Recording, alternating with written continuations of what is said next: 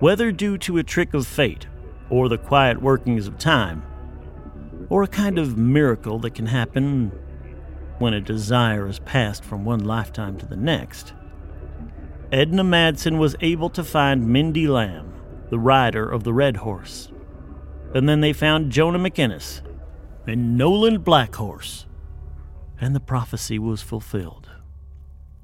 On August 23, 2017, the apocalypse officially began.